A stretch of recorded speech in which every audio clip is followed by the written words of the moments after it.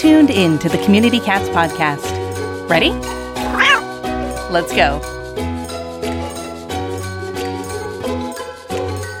Welcome to the Community Cats podcast. I am your host, Stacy LeBaron. I've been involved helping homeless cats for over 20 years with the Merrimack River Feline Rescue Society. The goal of this podcast is to expose you to amazing people who are improving the lives of cats. I hope these interviews will help you learn how you can turn your passion for cats into action. Today, we are listening to part 2 of a masterclass audio session, Drop Trap, a trapper's best friend, that we are doing in partnership with Neighborhood Cats as well as Tomahawk Live Traps. If you are interested in watching the video and seeing the slides, feel free to check out the show notes. There'll be a special link that will take you where you need to go, or feel free to go to communitycatspodcast.com, click on virtual education, and that'll take you just where you need to go. Thank you so much and enjoy this master audio class. Okay, so as promised, the remote control. So this is what the remote control looks like. You see that kind of black box on the right in the little insert. So that goes on top of the drop trap. It's attached with an adapter and screwed on, so it's quite secure. And then there's a prop stick. It's a different prop stick. It goes inside the trap. The black box sticks out a little round metal rod, and that's what's holding up the drop trap. And when you hit the remote control, that little round piece of metal pulls backwards, and now there's nothing holding up the trap, and it falls down. A lot of people love the remote. It allows you, obviously freedom from having a string. It lets you more easily position yourself and be further away and things like that. So it's got a lot of advantages, but we're not real fans of it. And I'll show you why. This is one of the last kitties in about a 30 cat colony. And this is set up with the remote control. So you see how he got away. And this next slide will show you the moment of truth. A little fuzzy, but you can see how the cat is moving and looking to escape before the drop trap has begun to fall. And the reason for that is because when the remote control pulls back that metal rod that's holding up the drop trap, the motor whirs. It makes a little bit of noise, and it gives the cat a split second of warning that something's about to happen. And if you get a really athletic, savvy cat like this one is, they hear that motor start to move and they start to move. And that split second is enough to let them escape. Okay, so that's the problem with the remote control. You'll also remember way back in the beginning when we were talking about, we recommend the 14-pound drop trap, not the 26-pound one, and that kitten escaped. Well, that was also a remote control, and I suspect that kitten heard the motor as well, and it gave them a little bit of warning. So most of the time, 9 out of 10 times, you're going to be fine, and they're not going to be alert or athletic enough to react to it and to get out. But boy, that's frustrating when they do. But does that mean you should just abandon the remote control? And the answer to that is no, because we think a better way to use them. And that is, instead of setting up this drop trap in a way that it falls, you use the remote on the side door. And Tomahawk makes a special bracket that the remote control works the same way. It straps on top, it sends out a little metal peg that holds the side door up, and then it retracts the peg and the side door falls down. So there's a much smaller opening for the cats to escape. It's a faster drop. And they're more, they're further in, like they're in the corners, so it's a lot harder for them to get out. So you need that side door bracket, which is the DTR DB2. To me, that's a great use of the remote control. Now, you can probably do that with a peg and a string. I would want to practice that a few times. We've never done that, but it's pretty smooth with the remote. Since it's a bigger, more open space, the cats were more comfortable going into it as opposed to the normal box traps. So just having the drop trap on the ground is still pretty inviting to the cats. Notice how patient they were. They waited till there were all 3 cats in there and until they were all eating before they did the drop. One thing you can see they did is they lowered the side door about halfway so it would drop even faster. I would go a little higher. These things drop pretty quick. I don't think you really need to cut it down that much because the wider the opening, the more likely they're going to go in the first place. What you want to make sure about is that that side door track is clean and that the door is going to drop smoothly. So what some people do is they take a little WD-40 and they spray, before they do the trapping, they spray the inside of the tracks of the side door and take a Q-tip and just takes a minute to clean it out, make sure it's well oiled, that everything's smooth, nothing is bent. And then now here's the big trick. You want to turn the side door backwards, not in its normal position. It falls faster and a remote control is able to hold it up better if you turn it around. Make sure you do that. Okay, let's get into a little more advanced stuff, which is, let's say you want to catch a mom and kittens, and you've got the kittens first. This is one way you can use the drop trap. You can see the kittens are in a transfer cage. The transfer cage is covered on all sides except for the one where you see the plates are. So if mom is going to come to get to the kittens, the only way she's going to see them is she's going to have to go into a position where she would be going to if she was eating food from a plate in the center back of the trap. So the trick is to make sure you cover the three sides of the transfer cage and just have that one side open and have the kittens calling. Another trick you can try, we once had a kitten and we wanted to catch the mother, but the kitten was too weak. We couldn't put her in the drop trap. So we used a YouTube video on our phone, and I recommend you get protective cover like an OtterBox for your phone if you're going to do this. But you can put your iPhone or smartphone under the drop trap, have a YouTube video playing kittens calling for their mother, and you might be able to draw her under the drop trap that way. That did work for us. Now, just want to talk briefly about what we call the stubborn caretaker. And those of you who are experienced probably have come upon this. And these are the caretakers who, no matter how often you tell them, do not touch the cats, do not try to force them into a trap, because you're going to end up with very bloody arms. They just don't listen to you. You know, they're confident that they alone can pick the cats up and they can put them into a 10 by 12 opening of a regular box trap. And almost every time somebody tries this, they get hurt. So we found a way to use the drop trap to solve the stubborn caretaker problem. And that's go ahead and pick them up, but then instead of trying to force them into the back door of a box trap, throw them under the drop trap. Again, not a good idea to be handling the cats, but sometimes people just don't listen to you. We've also done this when there's a cat we're after who's gone inside the house and the person's able to pick them up. So it can be very handy for that.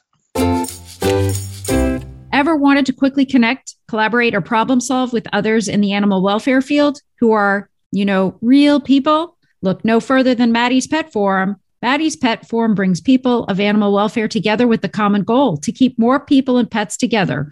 We share ideas, expertise, offer each other support, resources, and more. Visit forum.maddie'spetforum.org/cats. Maddie's Pet Forum. Come for an answer. Stay for the community. It's 87 degrees outside, which means it could be more than 110 degrees inside your car. However, in most states, it's illegal to rescue animals or children from hot cars. But with only minutes to spare, many choose to rescue animals from cars at their own risk, and many owners choose gratitude. Never leave pets or children unattended in a car, because a few minutes is never a few minutes, and minutes may be all they have. This PSA is brought to you by Companion Animals for Reform and Equity.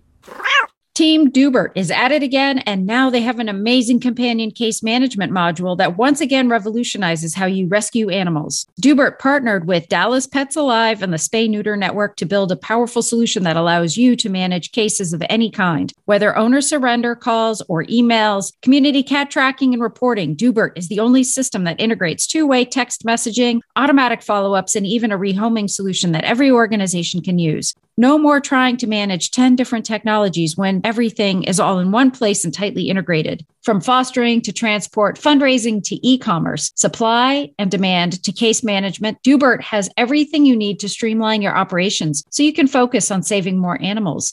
Check out the new companion case management module at www.dubert.com/CCM and get signed up today. Okay, so next I want to get to probably the most advanced thing that we do with drop traps, and that's what we call mass drop trapping. And I mentioned earlier the idea of cluster eating. they gather around together a large bowl or a plate. And this allows you to use a drop trap to catch multiple cats at a time. It's a good way to get off to a fast start with a mass trapping. You catch a bunch right away. This technique is best when you have cats that cluster together to eat.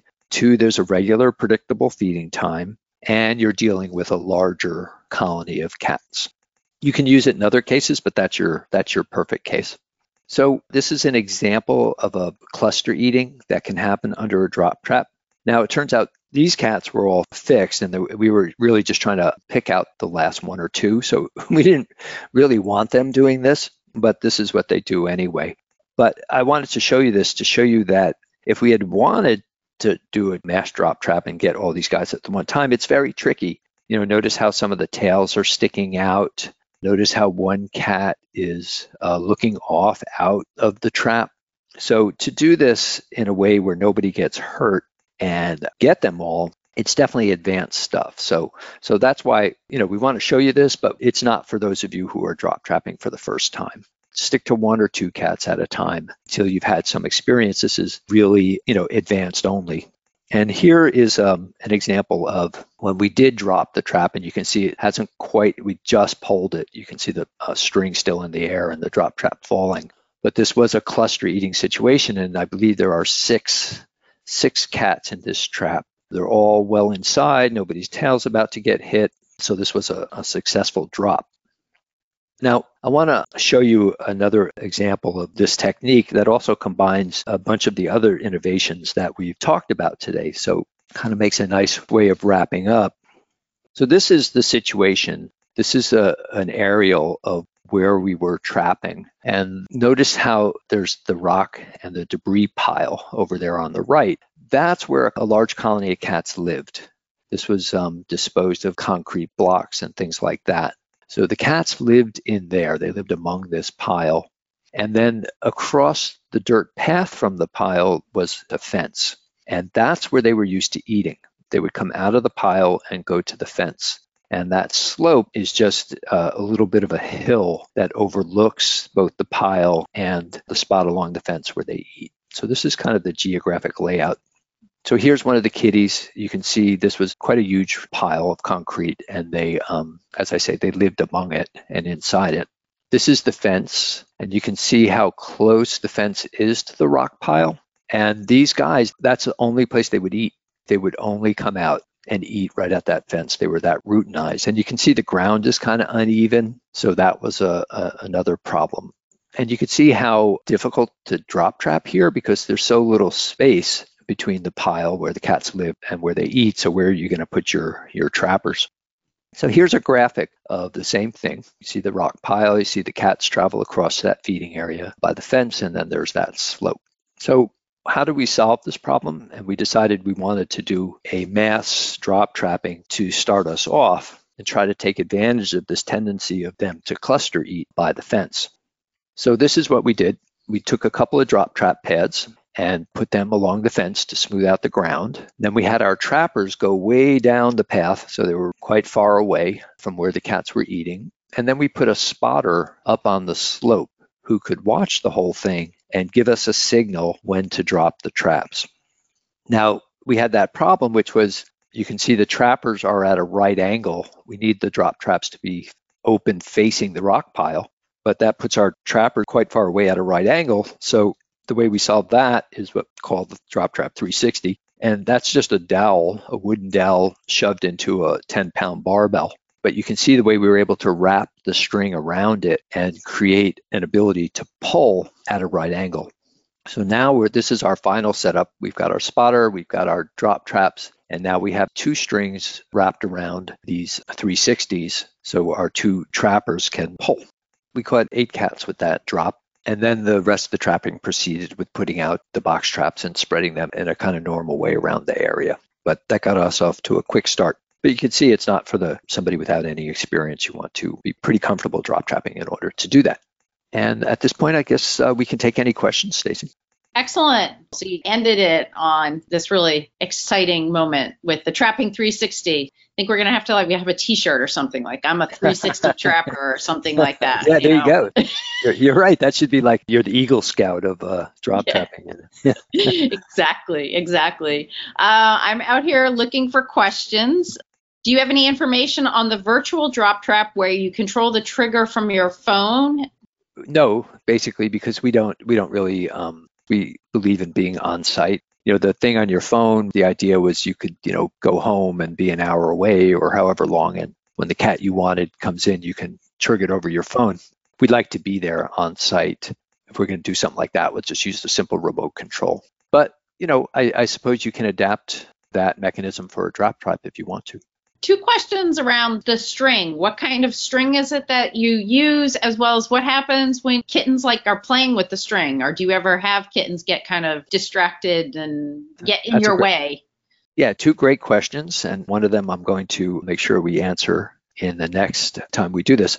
So the string is a nylon. Usually it's about a 50-pound weight. I think to get to 75-pound, it gets a little too thick. But basically, you want a good thick nylon rope. You don't want like a thin string. I mean, you can get away with anything, but a heavier rope that you can get a nice good grip on is really what you want. You can get those at any hardware store. And yeah, occasionally a cat does come along or a kitten does come along and they start playing with the string on the ground. But I've never had one play with it hard enough to actually trip the trap. These drop traps are really quite sturdy. And when you've got them propped up on a solid surface, you have 14 pounds of weight pushing that. And so we've actually had adult cats climb on top of the drop trap and not set it off, unless you've put the prop stick at a really extreme angle. But if you put it straight, it's going to be pretty hard for a cat playing with the string to pull it down. Going back to your stubborn caretaker section, in that video, it did look like you had that person in control about feeding. How do you deal with the stubborn caretaker that doesn't even reduce their food usage? They're like, oh, I always feed on the porch. How do you work with somebody who just won't stop feeding? Well, you pointed out 2 things. One is they won't stop feeding, and then they won't stop feeding in a place that doesn't allow you to use the drop trap. So you got 2 problems there. As far as the feeders who won't stop, the trick is you have to get there before they do. So that's one of the things the drop trap is good for, is they don't have to be that hungry. So if you can get there before the feeder does, you're going to be able to catch the cats because they're just their normal level of hungry. You may get into a back and forth with the caretaker about that. It may be tough if you're dealing with 15 or 20 cats and you have to go back several times. But if it's a few and you're just doing it once, figure out what that person's schedule is and get there earlier if you're able to do that. If it's their own property and they just won't cooperate with you, sometimes there's really nothing you can do. If they're feeding at a spot that's inconvenient, well, you can be, we've had people feed on the stairs and then put the drop trap at the bottom of the stairs on the sidewalk. And as long as it's along their path of travel, they'll find it. Is it a concern that some of the cats you want to trap see others getting trapped? No, they come back. It's just a question of how patient you are. So we had a trapper for a long time, Jade. She would wait for if she knew she was after a certain number of cats, she would drop trap a couple. She would just wait as long as it took, but they always came back eventually. Some of us are more impatient and will come back the next day.